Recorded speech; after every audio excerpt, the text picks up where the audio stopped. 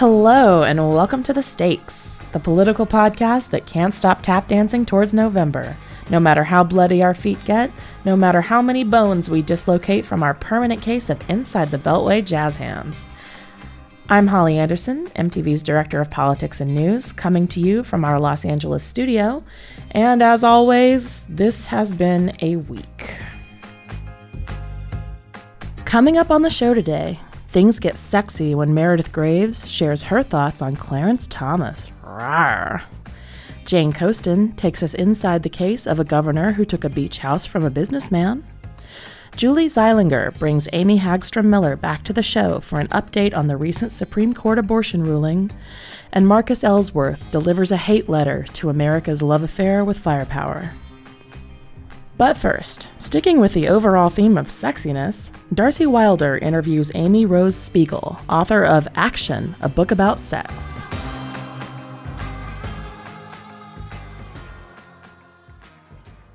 Former Rookie editor Amy Rose Spiegel is the author of Action, a book about sex. It's part memoir and part guidebook, with chapters like How to Eat Pussy and an introduction to ass, yet it stays away from tiresome magazine-style advice by not defining sex itself or telling you who you should and shouldn't do it with. Her language is inclusive and non-gendered, and there's a strong focus on consent. In other words, this is right up our alley, and wow, are we sorry for putting that metaphor there at the end. MTV News social media editor Darcie Wilder sat down with Spiegel in our New York studio to talk about her book. Hi, Darcie. Hi, MTV. Hello. Would you like to read from your book, Action, a book about sex? I would love to. So this is from an essay in the book called Age of Consent, which is about, guess what? The care and keeping of reptiles. No, it's about consent. Okay, so this is a little part from that. Sex, for all its virtues, is weird, which is also frequently one of its virtues. It can be hard to know what another person likes, wants, or is thinking, or whether they're able to gauge what you like, want, or are thinking without an explicit, out-loud announcement from you, or vice versa. Treating your partners like passive sexual objects is not only insulting and wrong-headed, but also overlooks the reality that it's crucial to ask the same consent-based questions you require of them.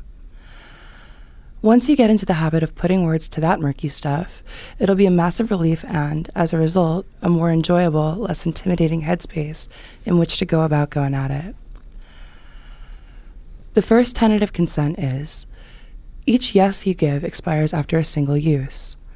Since you are a person with mutable feelings, you might want to do something one day with one person in one setting, but you're not bound to those feelings forever.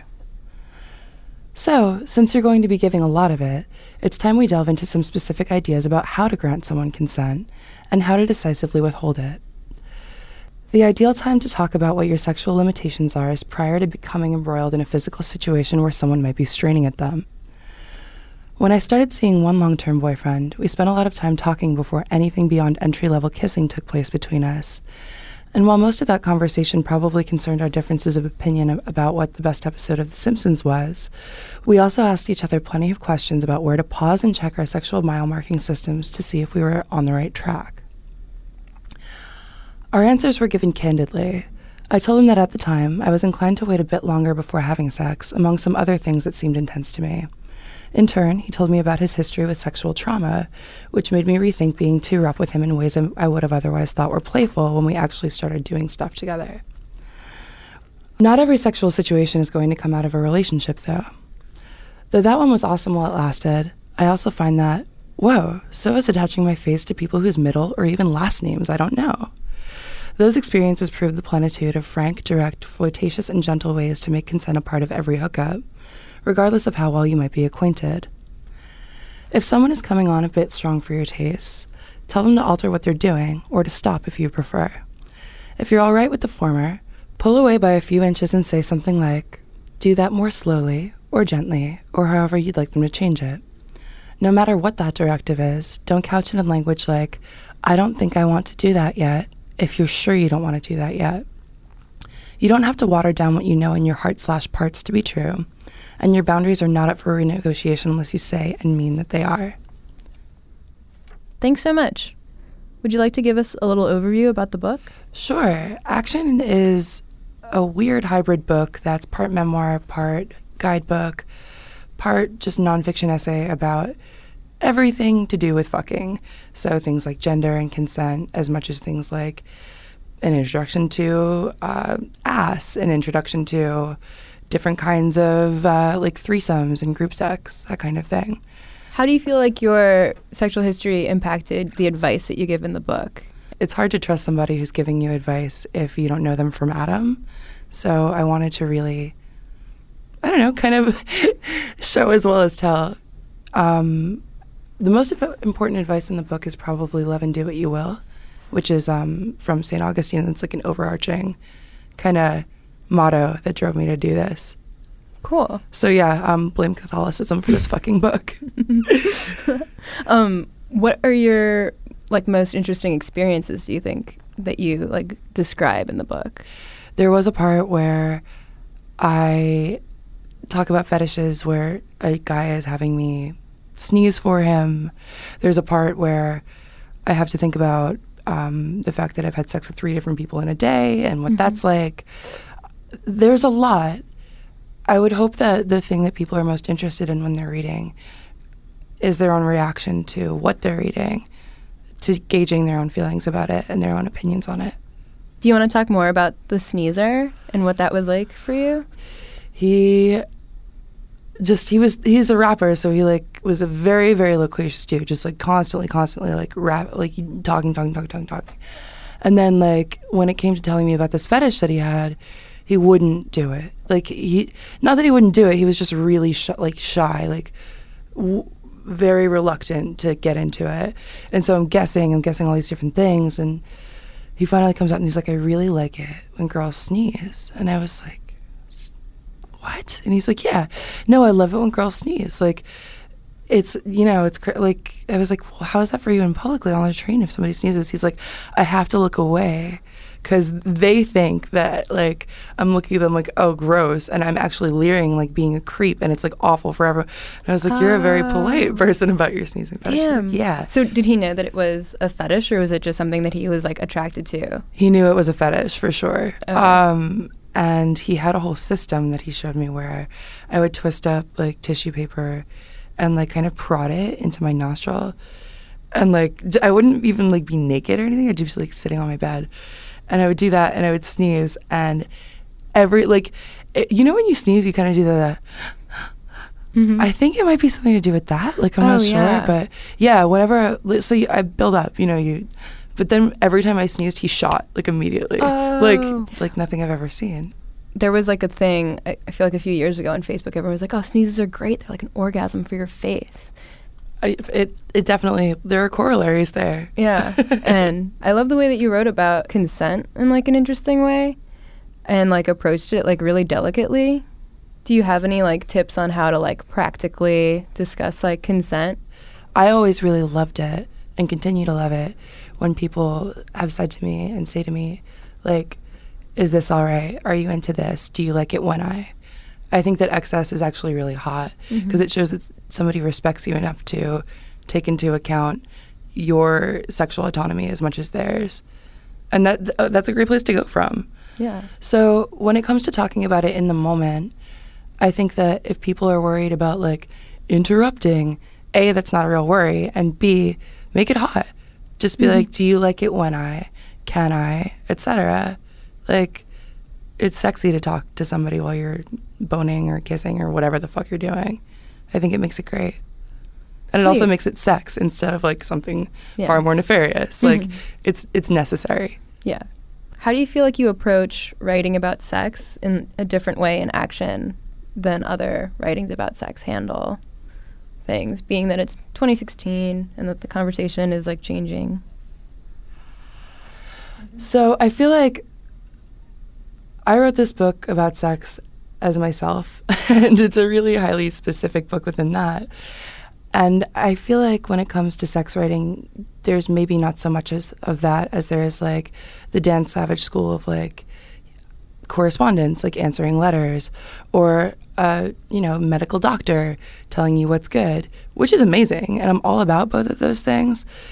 I just wanted to be a a person in the world who is just as qualified as every other person in the world by dint of like having a body and experiences. I think it's a little weird that sex is like the rarefied like domain of people who are like only giving advice or are, you know, trying to provide medical help in some way. It's a part of life outside of those things too. And so I ended up with this book that's like kind of all over the place because the way I feel about sex is all over the place. Yeah. That also makes sense because coming from the like, you know, the correspondence answering, oh, so there's a problem, or the medical place, and then your book seems to have like, oh, you're supposed to have fun. And like it's supposed to be playful. It doesn't always have to be a problem to approach it. Thanks so much. That's a really great point. I haven't ever thought about it that way, but that's a really salient way of putting it. The idea that in order to like be answering advice questions, there has to be a problem. Mm-hmm. There doesn't have to be a problem. And I also didn't want it to feel like one of those books where, you know, the young heroine is getting into messy misadventures and, oh, isn't she crazy for this one? Like, oh. Because I don't think it has to be that way. You can just be a person. Mm-hmm. That's okay too. Yeah. That makes so much sense. It also reminds me of the like having a problem with like the talk about consent, you know, the implication or like that it's not there. No, like that is like the necessary thing to make everything else happen. So we're coming from the assumption that it's there and that it's great and that, okay, it's there and it's great. How are we going to make it like fun and conversational and communicative and respectful and sweet? As well as just there, which we know it is. Yeah, because it can't be the it's bare minimum. That's it. That was MTV's Darcie Wilder in conversation with Amy Rose Spiegel, author of Action, a book about sex. Speaking of action, can we talk about Clarence Thomas? The superheroic Supreme Court justice was in the news this week for doing anything whatsoever. Okay, let's try that again. The great thing about Clarence Thomas, though, is when he does rouse himself to participate in the business of the court, he takes really excellent positions. So wise, so thoughtful, so I can't even continue with this charade, y'all. Here to take us inside the mind of the great jurisprudist is Clarence Thomas's #1 fan, MTV News host Meredith Graves.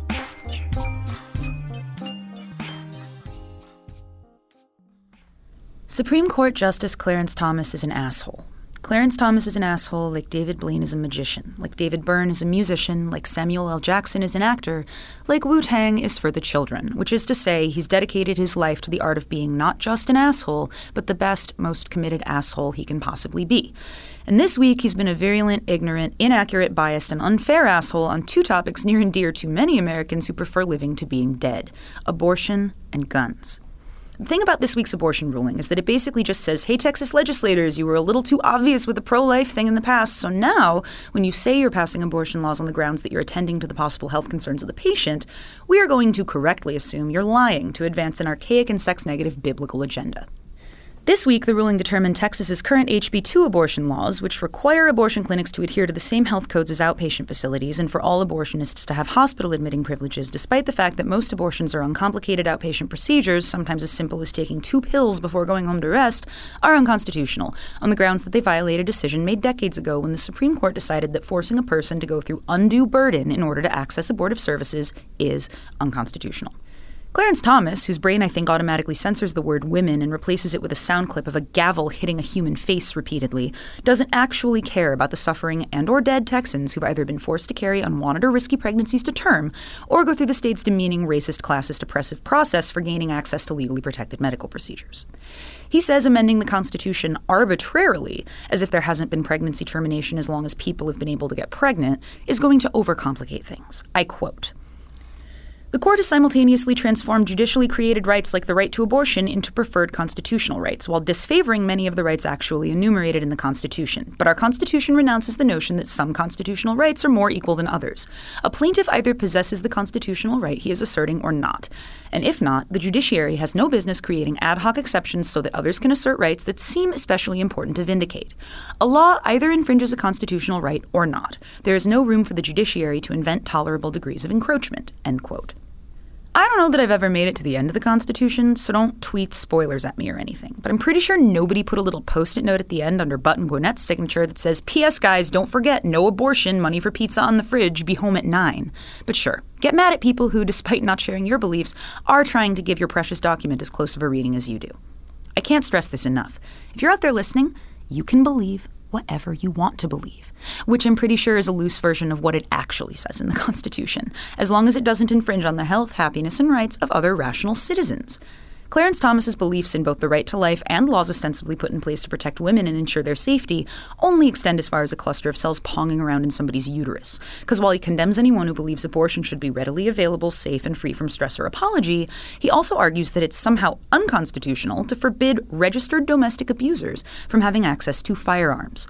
In Voisin versus the United States, Thomas was called upon to make a moral judgment regarding two reckless convicted domestic abusers and whether or not they're legally allowed to possess firearms. He said, "Give me another area where a misdemeanor violation suspends a constitutional right." A misdemeanor violation. More women who are murdered by their partner are killed by guns than with all other possible weapons combined.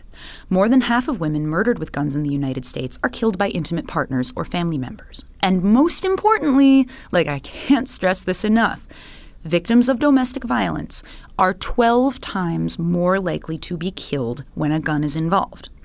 A woman who has already been abused by her partner is 5 times more likely to be killed by that same partner if said partner owns a gun.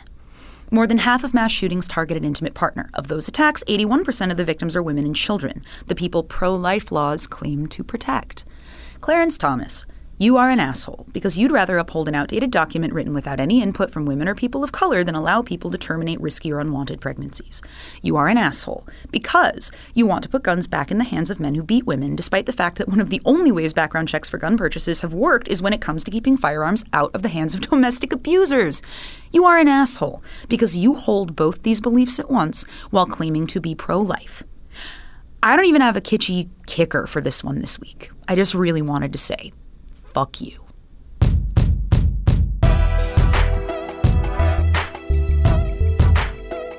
That was MTV's Meredith Graves on American Hero to Assholes Everywhere, Justice Clarence Thomas.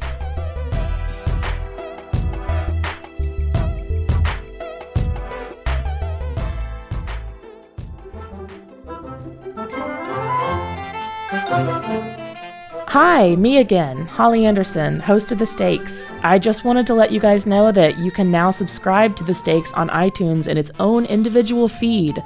I'm not sure why you'd want to do that exactly when you could be getting it right alongside North Mollywood, Skill Set, and our other great shows, but unlike most of the U.S. government, I'm not here to judge your perversions. Thanks a lot. Love ya.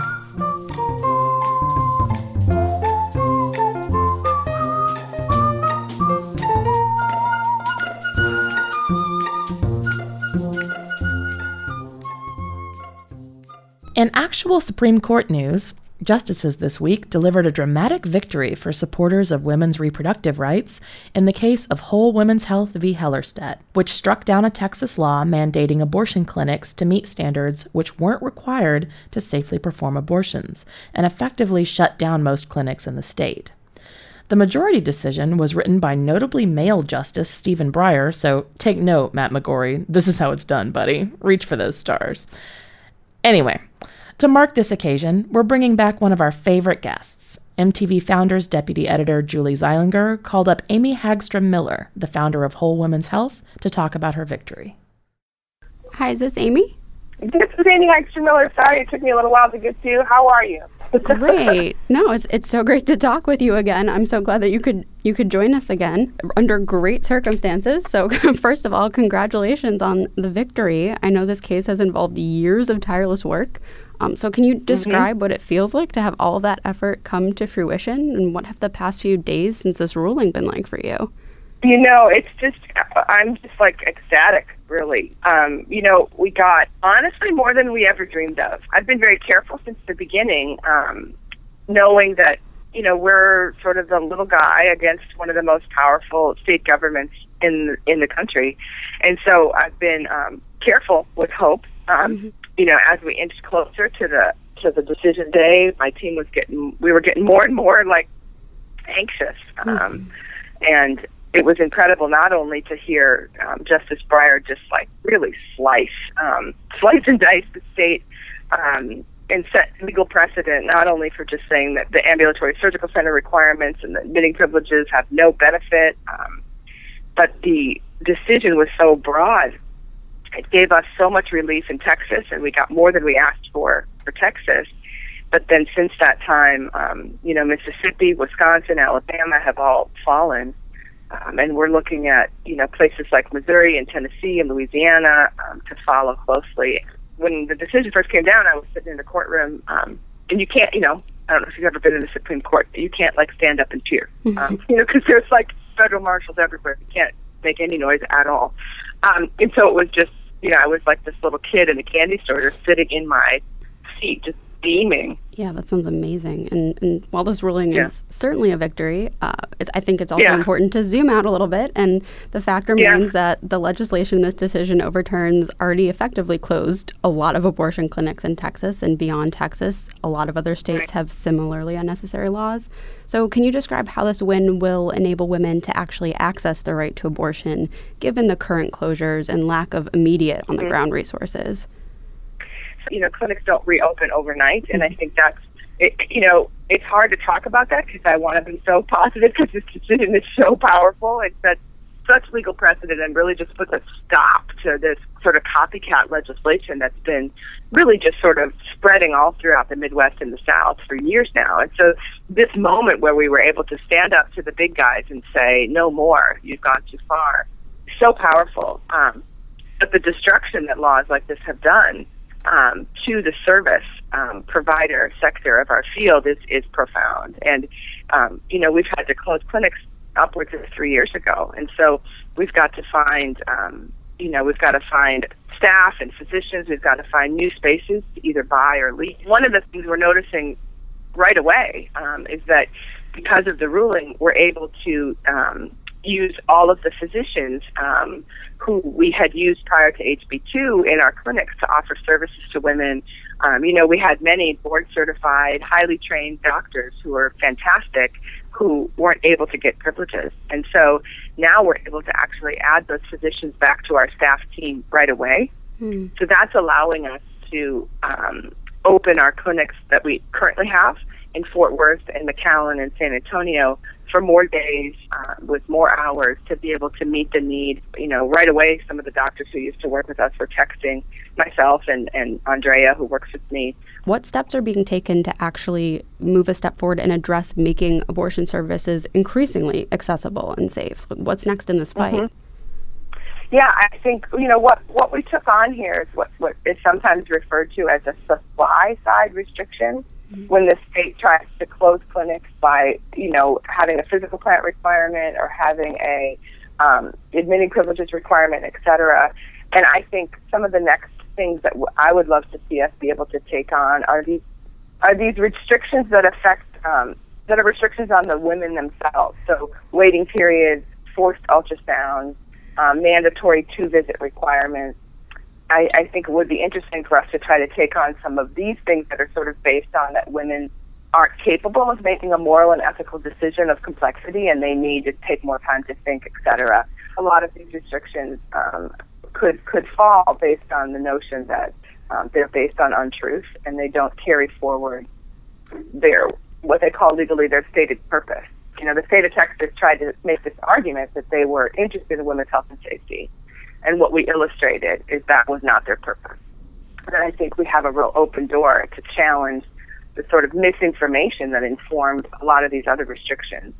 And it's kind of an amazing time that this did happen, considering the rest of the election season that's happening right now. Mm-hmm. Do you think this victory will make politicians and the media complacent about addressing reproductive rights during this election season going forward?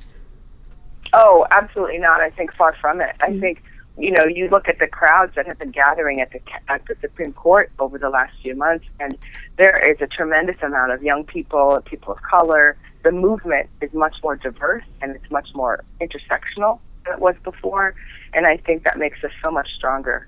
Amy, thank you so much for joining us. You're very welcome. Thank you so much for having me.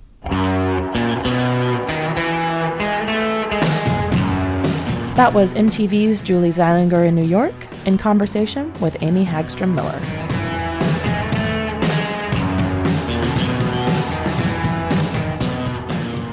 Just a few years ago, former Virginia Governor Bob McDonnell was seen as a rising star in Republican politics.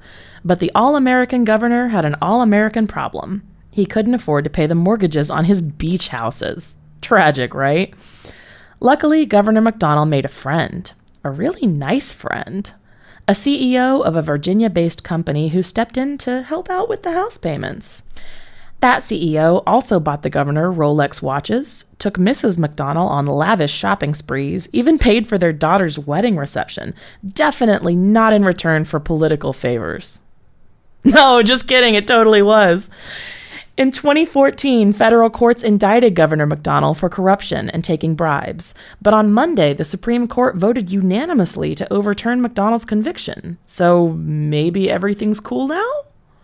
MTV political writer Jane Coaston talked to Robert Barnes of The Washington Post to find out what this landmark corruption case means for the Beach House industrial complex. So what were some of the concerns that were coming out regarding this indictment? Because technically, what Bob McDonnell and his wife did was not against Virginia state law. So, to follow up on that, though, was it against federal law? He was charged with violating federal laws about public officials and bribery. And at the heart of it was, what is an official act? You have to find that there has been a quid pro quo in which the public official has taken an official act to help someone in return for gifts and benefits that he got. A jury convicted both McDonnells of violating that law. An appeals court upheld their convictions, and then they went to the Supreme Court. And they said that the jury instructions had been wrong, that the prosecution of this case was wrong, because he had not taken any official actions. The prosecutors and the government said, no, that's wrong.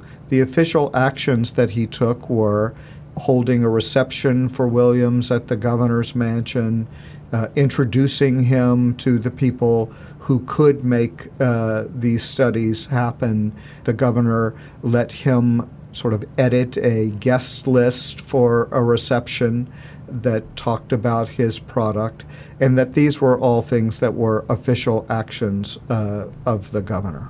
So thinking about how this case will affect corruption trials in other cases and in other states, do you think that this will have a chilling effect on the efforts of prosecutors or states to go after public officials for corruption charges?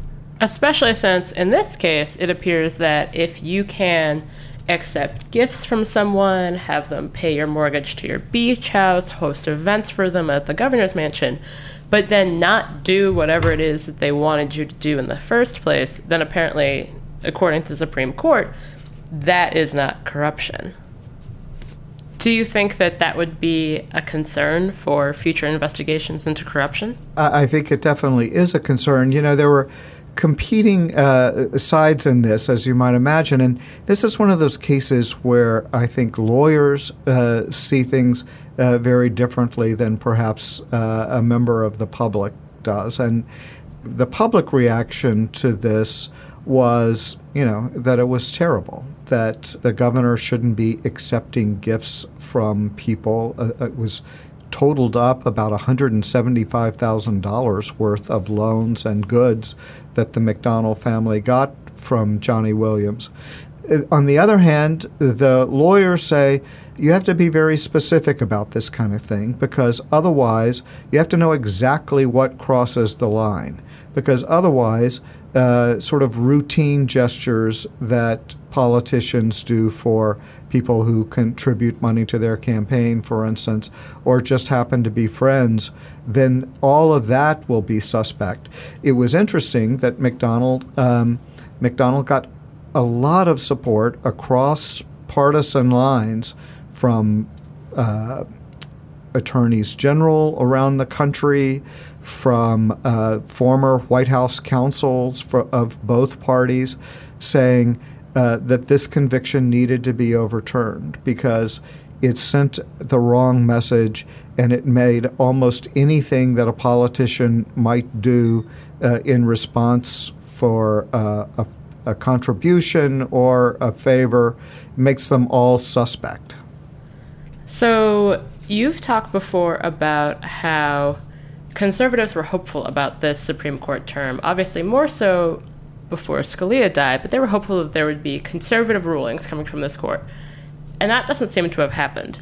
Do you think that this would constitute a conservative victory? Because from what you're saying, it sounds as if it's less liberal versus conservative and more lawyers versus the public, so to speak. I think that's right. I don't think this is one that you could count as either a conservative or a liberal victory. I mean, for one thing, the court was unanimous, and so that means you've got Ruth Bader Ginsburg agreeing with Clarence Thomas that this is the way the case should have come out. So I don't think it is particularly partisan or even ideological. I think it's sort of legal versus sort of the public's view of a thing. You know, one of the responses to this was, you know, politics as usual is so overwhelming that people can't see where the corruption in it is anymore. And so I think it's one of those kind of things. And the court was very sensitive to this. Chief Justice John Roberts wrote the opinion, and he went out of his way to say that the court was not saying that McDonnell had not done anything wrong. He described this as a tawdry tale, and he said that it was misbehavior or perhaps something worse, but that it wasn't illegal. So I think one thing that people who aren't from this area might not know is that not only did this case bring down the McDonnells, it also served to kind of take down the gubernatorial hopes of his attorney general. Can you talk about what the fallout from this case has been for Virginia politicians and for Virginia politics as a whole?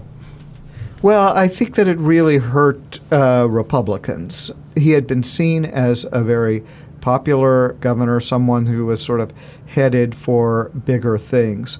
When the race to succeed him was going on, all of this was very much in the news, and it made the party look bad. It sort of eliminated any role that he might have in trying to campaign for the Republican to take his place. And so it did have a lot of impact here. You know, also the McDonnell marriage seemed to break up. There was a lot of sort of uncomfortable testimony at the trial about Mrs. McDonnell. The children had to testify against her and seemed to make it appear that she was the one behind trying to get all of these gifts and that their father didn't know much about it. It was an unfortunate and kind of ugly family dynamic on display in the trial as well. So for people who are interested in the Supreme Court or in reading the tea leaves of the Supreme Court from the rulings, so to speak, what would you say are the biggest takeaways from this ruling? You mentioned how attorneys and the public differ as one. Yeah, I think it does. I mean, I think this is one that, sort of, if you presented these facts to any member of the public, they would say, well, this is wrong. This is not something an elected official, especially the governor of a big and important state, should be doing. If you presented them to lawyers, they would say, well, how exactly did he break the law? Show me exactly in the law books what he did. And I think that's what the court was sort of struggling with. It's still, I don't think, is terribly clear exactly what an official act is, even after the court has taken this case up. And Chief Justice Roberts wrote that setting up a meeting could be an official act if you could prove that the purpose of it was to influence a decision maker or make sure that something came out one way or the other. And so I think there's still a lot of gray areas in the law. The federal prosecutors say that they're going to continue with prosecutions they have in other cases. But I think clearly it sort of raises the hurdles for them in proving that a public official has abused his or her office. Thank you so much for talking to me. This was really interesting. That's my pleasure. Thank you. That was MTV's Jane Coaston in D.C. with Robert Barnes of The Washington Post. We're going to close things out this week with another trip to Tennessee to hear a piece from our very own poet-in-residence, the T.S. Eliot to our Lloyd's Bank, the Wallace Stevens to our Hartford Insurance Company, MTV political writer Marcus Ellsworth.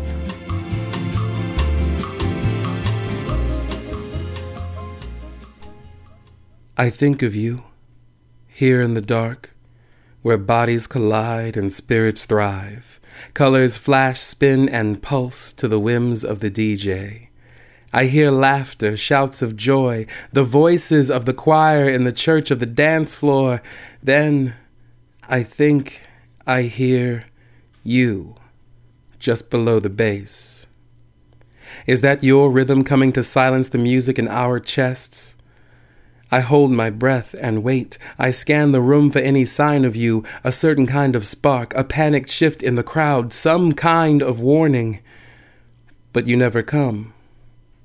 No one slung you on their arm and escorted you to the party this time. But you are loved so much.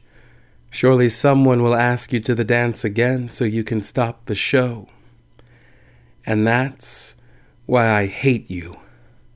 I hate you and all of your kin, from the youngest of your kind, still horrible yet new to the world, to your oldest, most infamous battle-worn cousins, because you and your entire extended family have but one purpose to your existence: to kill, with accuracy, efficiency, and power. I only know your names because you have met your purpose so well, making you beloved to some, even though you have been pivotal in stealing away so many beloved. We put your cold kindred in arm's reach of as many as possible. It's easier to get you than it is to get health care or an education or the promise that I am safe. I watch for signs of you in movie theaters. I worry you might visit my nephew's school. I see you in nightmares where you dance and my friends are left to lie still. But this is America. We love you, our guns, so much so that we don't care about safety or training or restrictions or even basic requirements that could keep you from hands that will only write endings, so let's forget about gun control. You are the dream of gunslingers, imagining themselves as heroes, as patriots, as paladins of a God that weeps at their devotion. Their will to kill is greater than thou, O Lord. They prophesy that good guys with guns could or would or want to save lives. So when will they? How will they? How is killing anyone an acceptable answer to any problem? The promise of violence will not stop violence. The promise of peace will not stop violence. I don't know what will stop violence. I just want to make it harder for violence to happen. I want something to stand between you and me and everyone. I want you erased from history. I want you banned from my memory. I want to unravel time and take you from the hands of everyone who has held you in their embrace. I want to empty the world of you and fill it with the renewed life of those slain by your zealots. I want to eradicate everything that deems you necessary to some. I want no one to want you. I want you unmade. I want you gone. Instead, I count the dead and recite the pledge as flags are lowered to half-mast, knowing this country's colors will never fly as high as they could as long as this land belongs to guns.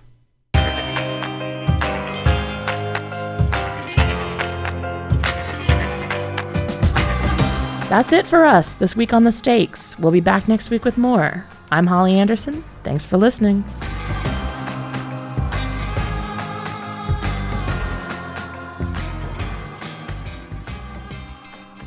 This episode of The Stakes was produced by Michael Catano, Mukta Mohan, and Kasia Mihailovich for the MTV Podcast Network. Follow us on Twitter at MTV Podcasts and subscribe to this and other MTV podcasts on iTunes.